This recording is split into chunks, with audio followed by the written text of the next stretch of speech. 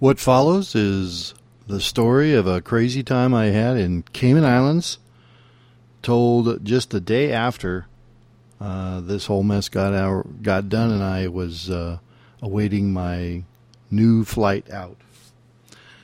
And I think it gives us some valuable lessons for liberty and what can happen when you lose it. This took place, I believe, about the spring of 2012. Where do I start with this amazing story? I'm laying in bed recovering from a crazy day. I'm in the Cayman Islands, and I came here because I was invited to check out a job for Dave. I'm working on a website. And when I came here, I heard about the rules about work permits in the Cayman Islands. You can't work without a work permit. And you can't get a work permit unless you're not here. To seek work in the Cayman Islands when you're a foreigner is actually not allowed. It's a very strange kind of law. You have to know an employer here, and then he has to want you, and then he requests a work permit, and then after he gets it, which could take months, then you could come here and start working. Well, Dave didn't do it that way, and he invited me to come over here and start working. And I said, well, I'm not ready to sign a contract or anything. I want to try it for a month to see how it goes. So I was over here working for Dave. And there was kind of an agreed salary, but it really wasn't written down in detail. And I knew I would eventually be reimbursed for expenses incurred and paid for my time. So I was here working on stuff at this pawn shop on my computer as the chief technical officer for the company. And little did I realize that Cayman immigration authorities had come into the shop and raided the shop, basically. They were coming in and posing kind of as customers. And they just walked right in and started asking stuff and started going through files and acting like they owned the place. And they came to the back room where I was, and they asked me from behind, "Are you working here?" And I didn't even know who asked that. And I said, "Yes." "Okay, get up, go into this room." I was under arrest for working without a work permit. And I was handcuffed and taken to a paddy wagon and taken downtown and stuck into a cell with 5 other guys. Actually, 5 of us shared 2 cells. And for the next 9 hours, there was at least 4 police officers there. The 6 of us were, quote, processed. And I don't know how to relay to you the weird feeling that you get when you're tossed into a cell. It's like, what was I doing, you know? And they were cordial, but very slow. And after all of us had sets of pictures taken, statement taken, and fingerprints taken, and that took 9 hours to process 6 guys with 4 officers. That is really slow.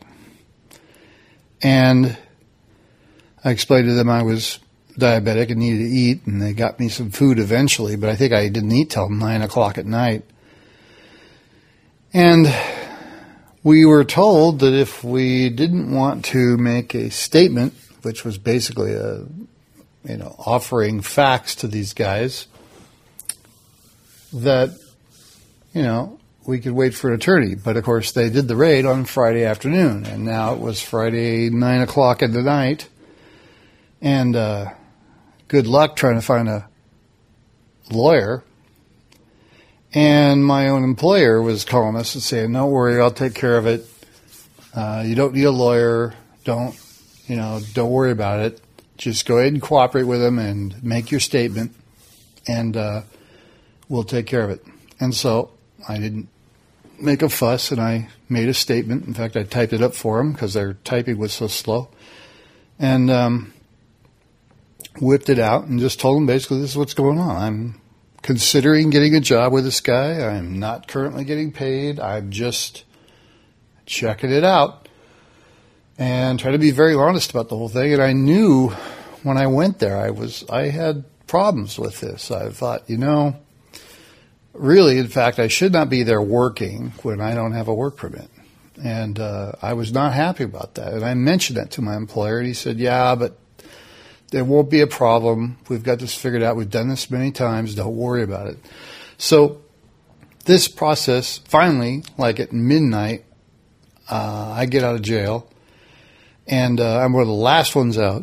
And my employer, Dave, is there trying to negotiate for us, and he's there till 2 a.m.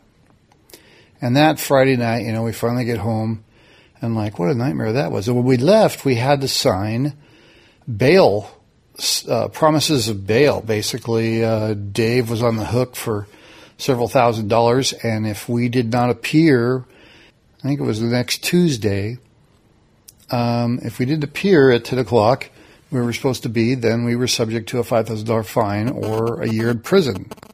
Or maybe it was 5 years in prison. It was some ridiculous amount. So we were surety for a bail, and it's the kind of way they do it in the Caymans. You don't have to put the money up necessarily, but if you skip bail, whoever is sponsoring you is going to owe them a lot of money. So, fine, we do that. Tuesday we come in at 10 o'clock. We get there on time. We sit in this little waiting room, and it's an interesting room with some intimidating things on the wall, but basically it's comfortable, air-conditioned. And we wait, and we wait, and we wait till about noon. Nothing happens.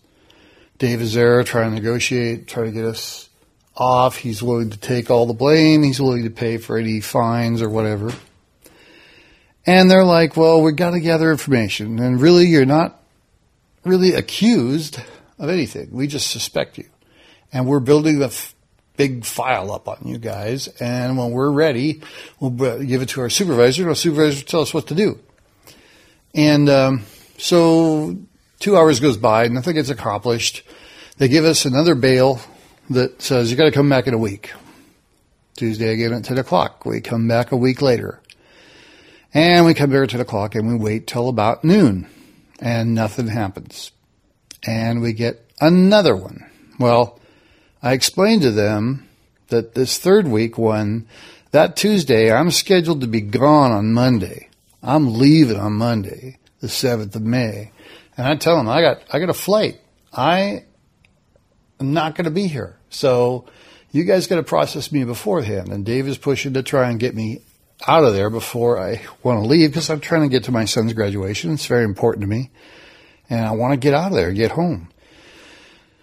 And they say, well, okay, tell you what, I will come in early Monday. You show up early Monday, and I'll meet you there, and we'll work this out, and we'll get you done so you can get your plane. Great, I don't know what's taking them forever. So we come in almost a week later. It's today at 8:30 in the morning. I'm all packed, set to go on my flight, which leaves at 2:30 in the afternoon. And I say, come in, and we wait, and we wait, and we wait, and we wait. And it's noon, and it's 1 o'clock. And Dave is there trying to talk to them, trying to find someone to talk to. The guy who was supposed to come in and early and talk to us took the day off.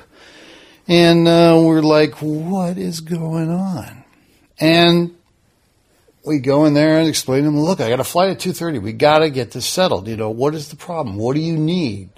Why can we not go? Or why are we not accused of something? And then time goes on, and I miss my flight. And an hour after my flight's due to be gone at 3:30 is when they finally negotiate a deal with Dave, and Dave has to pay all the fines, and I'm gone. And you say, what a hassle. What a pain. You know? This is not right. Well, it's more than not right. It's a scary thing. And until you've had this happen to you or something like it, you will not appreciate what it means to have due process and the rule of law. You just do not comprehend how abusive a government can be.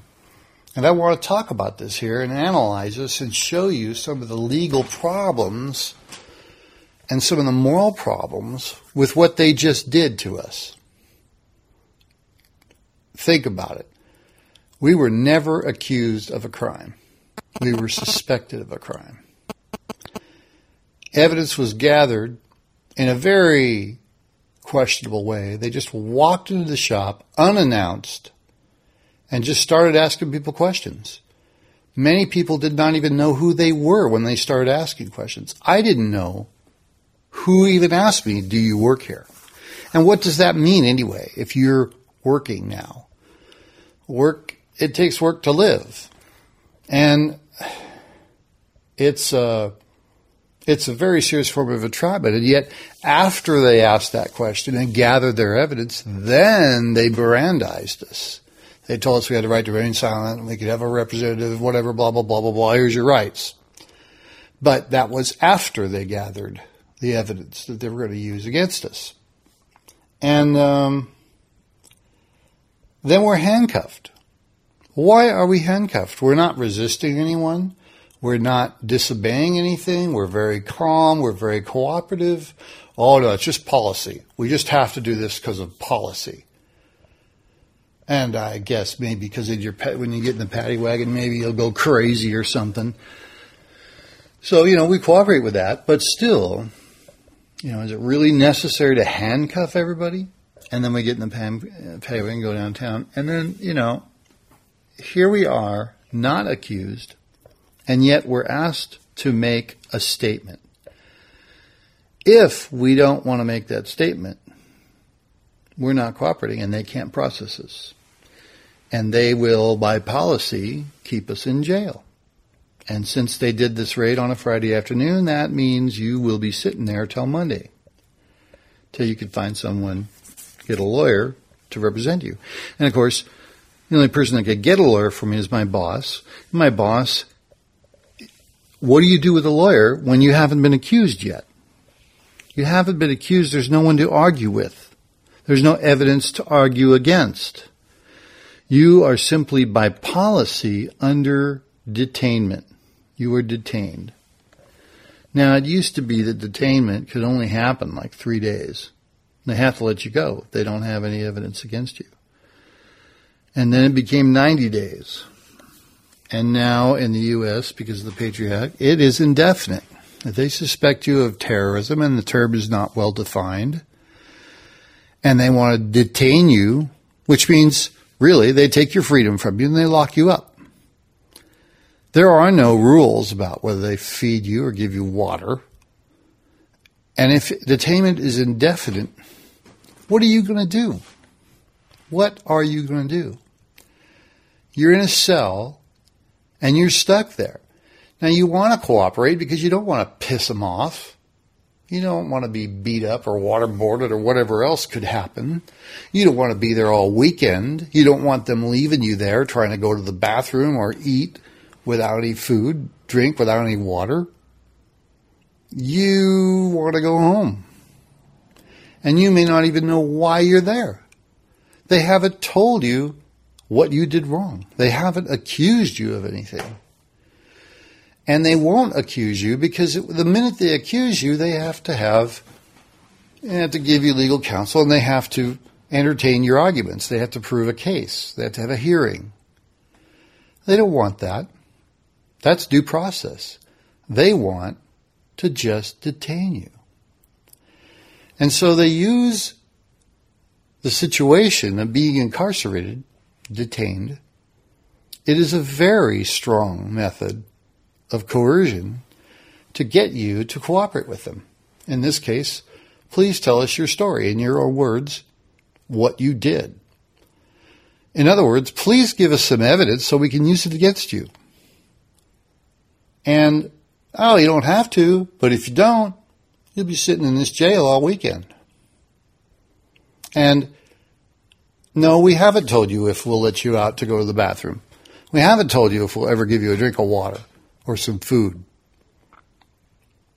or a pillow or some place to lay down, except this hard wooden bench and the concrete that's in the cell. It's a really intimidating thing. So this goes on. This goes on for week after week after week. Not only are you now compelled to promise to come back for processing, this isn't even for a hearing. You have to come back, and if you don't, you understand you're going to go to jail or pay $5,000 or worse if you don't do what they said. But you're not accused of anything. You're only suspected. They need time and they need evidence to build a case against you. Meanwhile, you get to sit in a jail, or you have to promise to return, and you can't leave the country. How long can this go on? How long could this go on? Well, guess what? It could go on indefinitely. The game they're playing. And you talk to a lawyer and they say, look, this is the way the game is played, and if you can't fight this, if you try to fight this, it's going to take months. It's going to cost you a fortune, and you're not going to get anywhere. And this is slavery. It is absolute tyranny over your body, over your life. And it needs no due process. It needs no evidence, no sworn evidence or anything for these guys to do it. Now, Cayman law is clearly, Cayman Islands is clearly a British colony, and it derives from common law. And I understand a little bit about common law, so it doesn't make sense to me. You've got Magna Carta. You've got historical things and juries and such things like that are there in place to give you due process. But we never got due process. In fact, it was funny when we were back there in the detention center, in the office being debriefed, on the wall was a whiteboard with a bunch of numbers, a table of years. Each year had numbers against it, which were dollar amounts that were taken in, like the highest fee or fine that was received and what officer got that fine each year. It's like a little contest, a little thing of who can get the most money. It looks like just a plain bribing scam. And the funny thing is, today, when we were there all day waiting, we ended up, a bunch of other guys came in, and I'll play you a little tape here of some of the conversation we had, but we met some really high caliber people. Underwater videographers and dive experts that were here voluntarily for an event that was going on. I guess there was a Guinness Book of World Record dive going on. And they got accused of the same thing we did, working without a permit. And they're getting processed. They're having to come in and sit down here in this little waiting room like us for hours and accomplish nothing. These guys are well-to-do. I mean, they got things going on. And they're not dishonest criminals. They're guys with money that this system can get from them. Just like us. I mean, when they knew I was from Microsoft, when they knew I was a programmer, that I could do this job, whatever I wanted, from anywhere in the world, didn't necessarily have to be here, they smelled deep pockets. And I was always the last one processed. I was always the last one out there. And they were using me to sucker Dave into paying money. And basically, Dave was railroaded. I mean, he did his best to support the people in his company and to get along with these guys and to cooperate. But in the end, he was railroaded. There was no evidence. I don't think they had any real solid evidence that could have come up at any kind of hearing or court. But they knew that if they harassed us long enough, that they could get us to pay whatever they wanted. And it was a con game. It's a total con. And it's supported by the legal system. Now, Dave says he's going to go talk to higher-ups, and he has friends in the government that are higher up that he's convinced he could talk to them and get things straightened out. I don't think so. I think this is the way the game is played. And my friend Bill, who was with me, could overhear stuff that they were talking about, a little training going on. You know, are we being trained so that we'll pay them the money they want and cooperate and not assert our rights or cause any kind of legal hassle? Because theoretically, there should be a way to take these guys down, to say, look, you guys are out of line. You're incarcerating people without any kind of evidence. You don't have a warrant to come into the shop and search, but you just do it anyway. And because you have the power and nobody's stopping you, you can get away with this, and you can extract a lot of money. It's hard to believe. It's hard to believe. You feel naked. You feel raped. You feel absolutely taken down and dehumanized and humiliated. And it doesn't have to be a cruel punishment. I mean, that would be worse. It doesn't have to be an overt violent. It's a subtle little thing. Here's our policy. Hold out your arms. We're going to put handcuffs on you. It's our policy. You don't understand. Nothing personal. And it's our policy. You have to sit in this cell. And it's going to take us 9 hours to process you. And it's policy that you have to come back in a week and sit in this stupid room with an appointment at 10 o'clock that if you're a minute late, you might go to jail for 5 years. But if you're on time, no one will be there to help you for 2 hours. And then they will just say, come on back. How long can they drag this out? There is no time limit. It's a process that they can continue as long as they want. Now, I'm going on, and I'm sure you probably turned this off by now because, hey, who wants to hear this story over and over again? So, it's insane. I can't leave the country because I'm accused of working without a permit. Well, if I leave the country, I won't be working there anymore without a permit. What is the problem? They want their money. There's no one harmed. The state just wants their money. And they want to train people to follow. The other hassle is that getting work permits takes months and costs thousands and thousands of dollars for employers. It is a serious hamper to everyone around here that wants to employ someone who's not a local. And I can understand why they want to protect their own labor force and prosper themselves instead of letting others come in and take over. I mean, that makes sense. But the way they do this, the way they administer this, is painful. It is dehumanizing. It also promotes dishonesty. It promotes lying. I mean, when you're there looking for a job, you can't say you're looking for a job. You're supposed to say, I'm here on vacation. Well, I'm not here on vacation. I didn't come to Cayman Islands to have a good time necessarily. I came to see if this job would work out. But I can't find that out remotely. I have to come and try the job. And my employer probably should have waited till he could get a work permit. But work permits can take 6 months to get. And he has a project he wants to get going. He wants it done in 6 months. And the market is moving. He can't sit there and wait and still have this opportunity in 6 months. Life doesn't work that way. And so he cuts corners. And he's a fairly honest businessman. Dave is not trying to, rip off the government or get away with murder. He is trying to be honest, but it's very difficult to be so.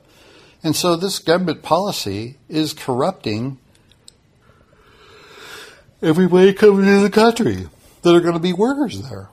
I mean, why would you want to corrupt your own workers. And it's funny. Cayman Islands is funny. You could do fireworks out the yin yang, but you can't have a gun on this island. But just last weekend, a bank here was robbed by 3 guys with guns. It doesn't work. This place is in many ways insane. When you hear about Cayman Islands being a tax haven and a place where you don't pay income tax, you don't pay property tax, those are great. But man, the work permit scam is as bad as any tax. It's horrible. And it's not that it's inherently wrong to have a work permit system to benefit your local people. I'm not against that. But the way they do it is so dehumanizing and so counterproductive. It's unbelievable.